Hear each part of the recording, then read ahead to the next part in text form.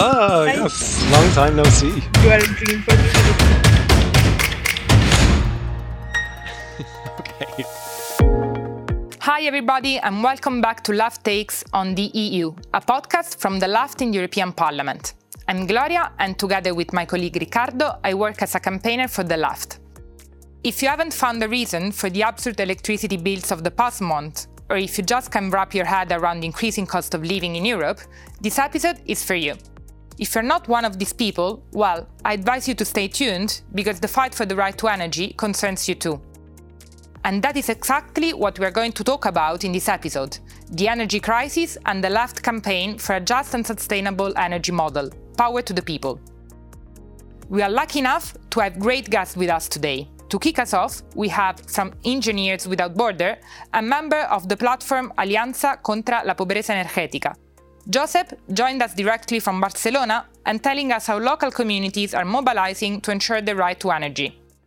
The Alliance Against Energy Poverty is a social movement which was born in 2014. In its beginnings, it was just some kind of movement based on denounce, but then we started to receive particular cases, people contacting us, asking about their situations, and we started a new era in the movement based on collective assessments, which are open assemblies which take place every 2 weeks. Anyone can go there and ask about some kind of problems with energy or with water.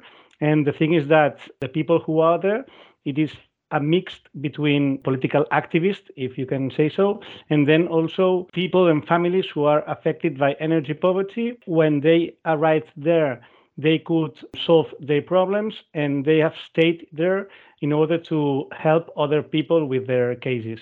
There are different kind of profiles of the people who come to our assemblies because more and more the prices are very high and there are more families who are incapable of paying their bills. So we started to notice lots of old people, mostly women who live alone and who cannot afford their bills. We have denounced the situation in Barcelona, in Catalonia, and in Spain, but some of the changes must come from Brussels. And the first big change, in our opinion, is just starting to consider energy and its access a right and not just a commodity.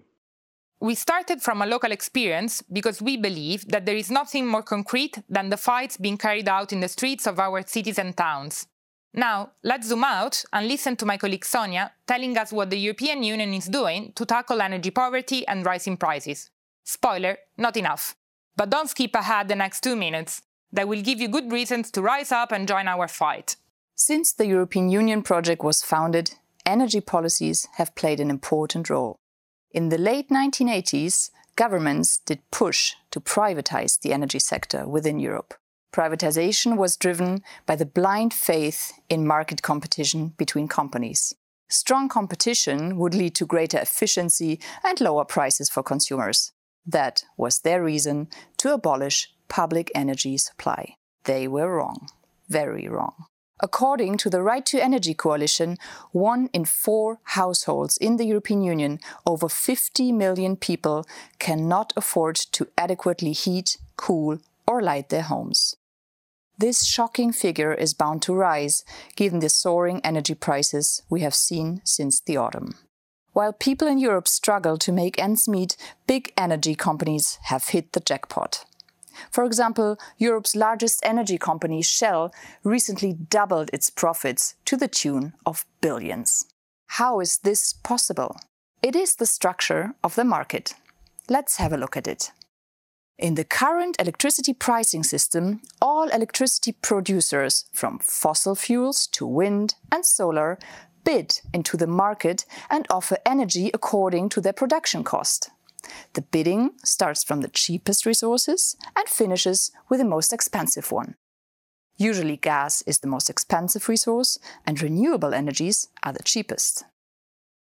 Since most countries still rely on fossil fuels to meet all their power demands, the final price of electricity is often set by the price of coal or gas.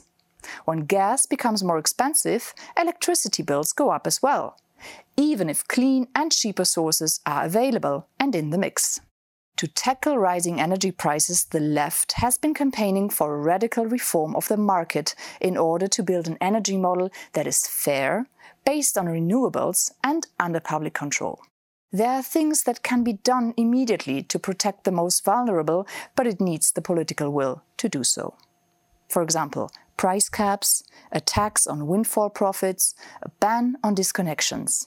But we also need to return to treating energy for what it is, a right and not a commodity. The EU has so far come up with weak proposals that fail to tackle the crisis. Only recently, European Commission President Ursula von der Leyen acknowledged the real problem, saying, quote, "The energy market is not working and we have to reform it."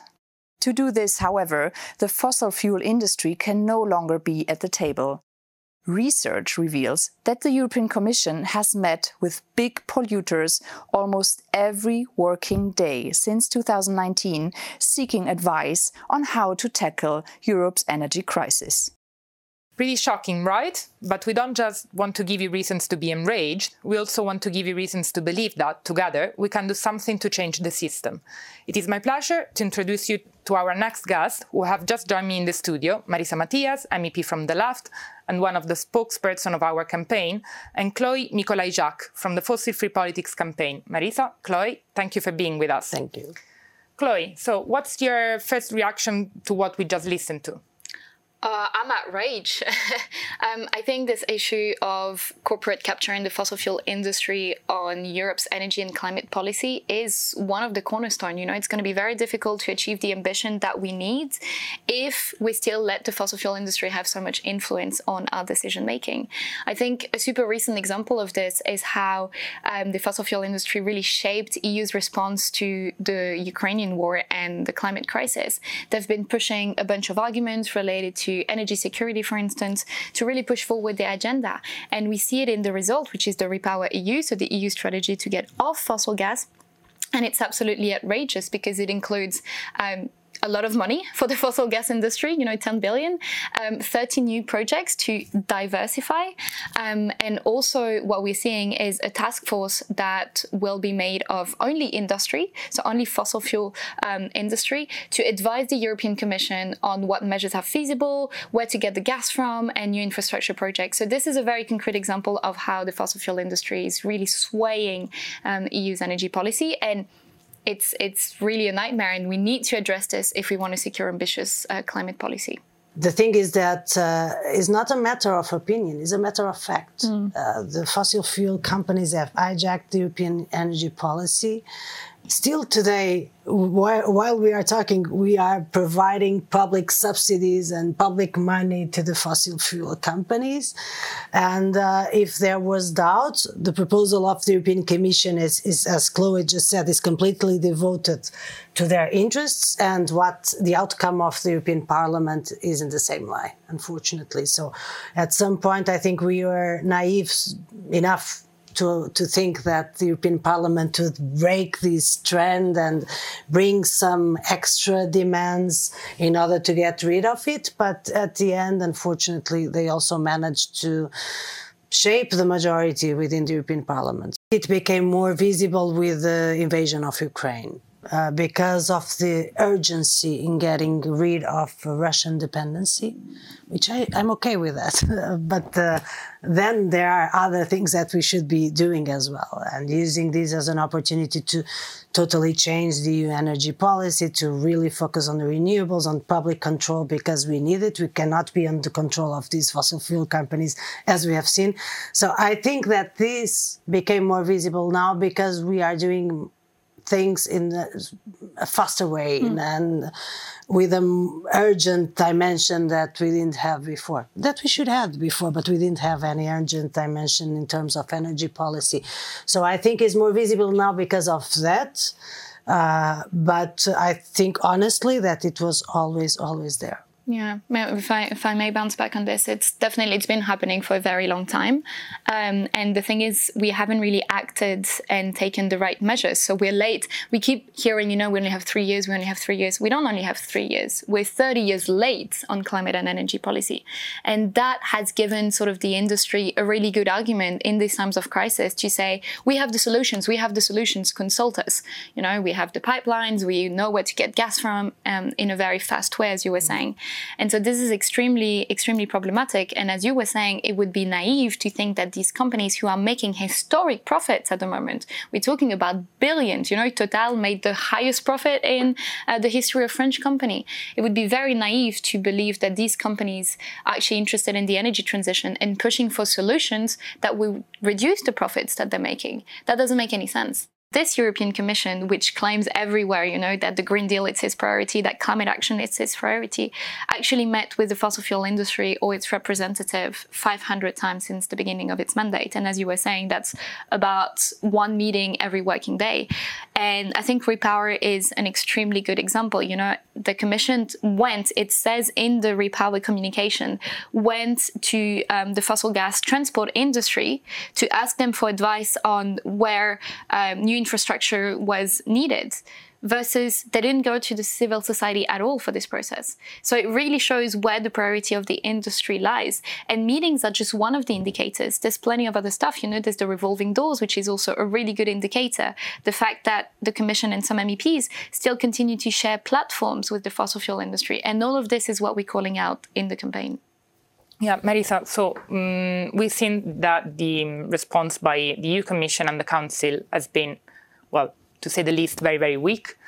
What do you think it's needed to actually change this energy model to achieve energy independence, to put a stop on the gas price increase? What would be the most urgent things to do in your opinion? At the institutional level, I think that ending the revolving doors, as Chloé was saying, is a crucial movement, as well as cutting the links with a lot of companies which work as advisors for the European Commission, like BlackRock. You remember that we had all this scandal with BlackRock because they were used, and they are still used, as a consultant for climate change policy and things like that. So there are formal links that I think, of course, they cannot continue to exist. We cannot work on this basis unless we change profoundly the system in terms of democratization, in terms of the public control, in terms of putting the center and the emphasis on renewable energy. So, there's an entire task to be done, which involves much more than these small changes, which would help a lot. Yeah, because in the short term, there are some things that seem revolutionary now, such as the price cap, the windfall tax profit, the ban on disconnection. Yeah, all the things that we were referring already in the beginning of this podcast. There are some things which are changing, but they are not enough, of course. Yeah, and also the thing is that they are not there. The only reason because they are not there, it's because fossil fuel companies are controlling the policies, because there is no reason. And it seems that the Commission is trying to keep justifying the work.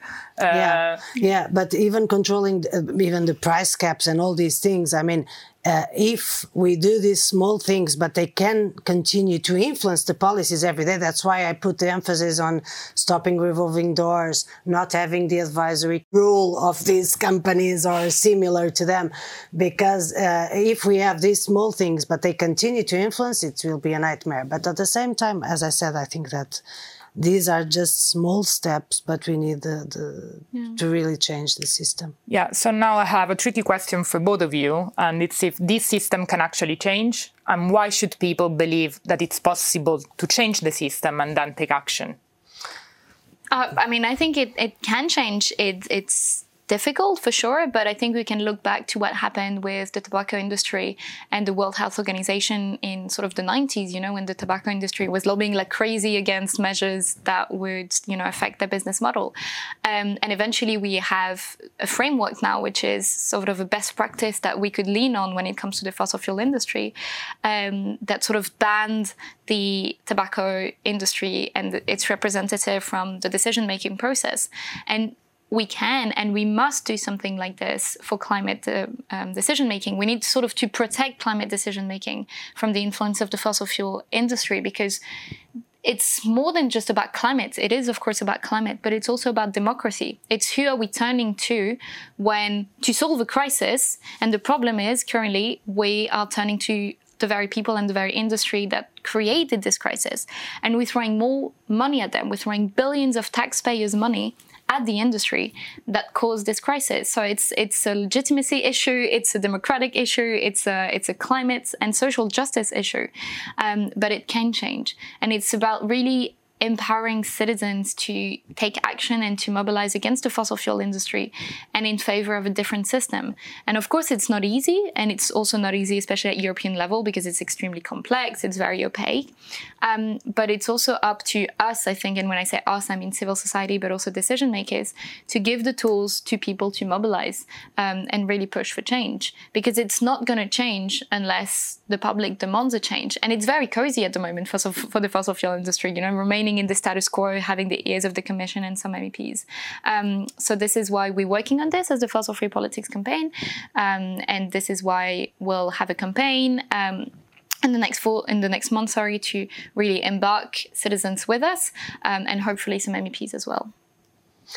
Yes, it can change. And I think that what gives us the ground to understand if something can change or not is to make a concrete assessment if it is in the interest of people or not. And this is clearly in the interest of the majority. And unfortunately, there's no space, there's no room to listen to them as much as we have to listen to the fossil fuel companies. But I mean, if we really manage to make this a more democratic procedure in terms of decision making, if we manage to listen to people, to energy communities, to those who are affected by energy poverty, and we are talking about millions of peoples across Europe, if we manage to make this more democratic, there's a huge room for change. This is a process which will not depend only on the decision making. It will depend a lot on social mobilization and the capacity to be heard, to have a voice in this contentious moment where we are disputing all this with the fossil fuel company. It's not easy. And it will never be, I think that none of the moments we needed deep and profound change were easy. But I think the majority exists. It's there. And so it's also our responsibility to find ways that this majority can translate into change. But it exists. And I think that's the ground to base our answer to this specific question. Of course it can change, because the governments depend on citizens. People tend to lose a little bit of hope because we're seeing so many movements of basically we are losing the rights. And fear and the public debate and public space and political space is being reduced a lot, and everything it's even more difficult. And with the war situation became even more difficult. But what I mean, that the change ground is there. There, it exists. And also, history taught us that many bad things can happen, but it also taught us that if we fight together, if we believe in something, we can actually make positive changes. So I think it's also a matter of keep believing in something, find the strength to believe in something. And as you said, the majority is there. And this is an option of future. Contrary to the current option that we have on the table, we are talking about future. And there are not so many grounds in politics where we're still talking about future. And this is clearly a future agenda. So it's not just based on fear and micromanagement of the present. It's really something for the future and future generations. So I think that all the ingredients are there. We need to make even a bigger effort and try to bring more and more and more people to this fight. Chloé, so coming back to the present, but with actually looking at the future, what the MEP of the LAF can do to support the Fossil Free Politics campaign? I think one of the first things is really to put that firewall between themselves as decision makers and the industry. That's one of our main asks. And that includes not sharing a stage with them. So the events, these public sponsored events that are happening in Brussels that nobody in the real world knows about. Not attending these if a fossil fuel company is sponsoring or organizing or attending. That's a really good first step in order to keep that firewall between them. And I think then it'd be great if, the left could embark other MEPs from other groups in that journey towards fossil-free politics, and perhaps even include in their policy, in their manifesto, especially in the context of the upcoming 2024 elections that are right around the corner, something about a commitment to fossil-free politics, because this would be really strong. It would send an extremely strong signal also to other political groups that it's a serious conversation, and it's a very difficult, I'm not going to lie, and you mentioned it, it's very difficult because in Brussels, especially, there's sort of this culture of pluralism, we need to talk to everyone. We need to have everybody on board, even the people that we don't agree with. But the thing is, this industry is very specific, it has repeatedly lied to decision makers. It has hidden evidence. It has constantly weakened, sabotaged, and delayed climate action. So it's really important for decision makers to, recognize this influence and the fact that even when they think they're not being influenced, the industry is really pushing that narrative, that false narrative, and it's super obvious in gas. So if they were to put really these barriers between the industry and themselves, and then really do that work of showing that this is a serious conversation and embark other MEPs from different groups, I think that would be fantastic. We already have that policy.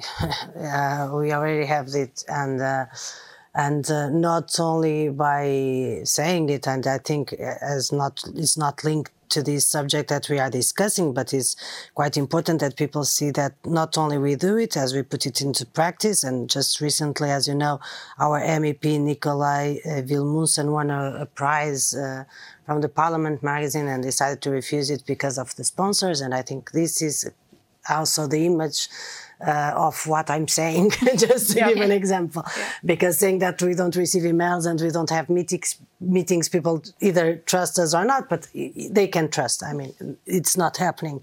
And of course, we need to go beyond our group and try to to construct some bridges. And also because the political parties change and the representatives change as well. And I think this is one of the commitments which will be crucial and central for the European elections in 2024, for sure, because it will be the core of politics. It's something that can unite the left and go beyond the left in the sense that, as I said, represents a social majority. And we need to work on this, and we'll keep working on this. And I hope that in the near future we'll have different majorities that can also represent more this agenda, the agenda of social majority, instead of representing the agenda of the fossil fuel companies. So yeah, I think that with this hope and with these commitments, I think this is the right moment basically to thank you. To you, Chloé and Marisa, to Josep who spoke earlier, to all the people who made this podcast possible, and especially thank you to you who listened to us. Hey, wait just a minute, you are about to leave without the most important piece of information. Our campaign needs you, so I'm gonna ask you a favor. Share this podcast on all existing platforms and immediately type in act.left.eu. There you will find the opportunity to join the fight for an energy system that works for people and the climate. Thank you very much.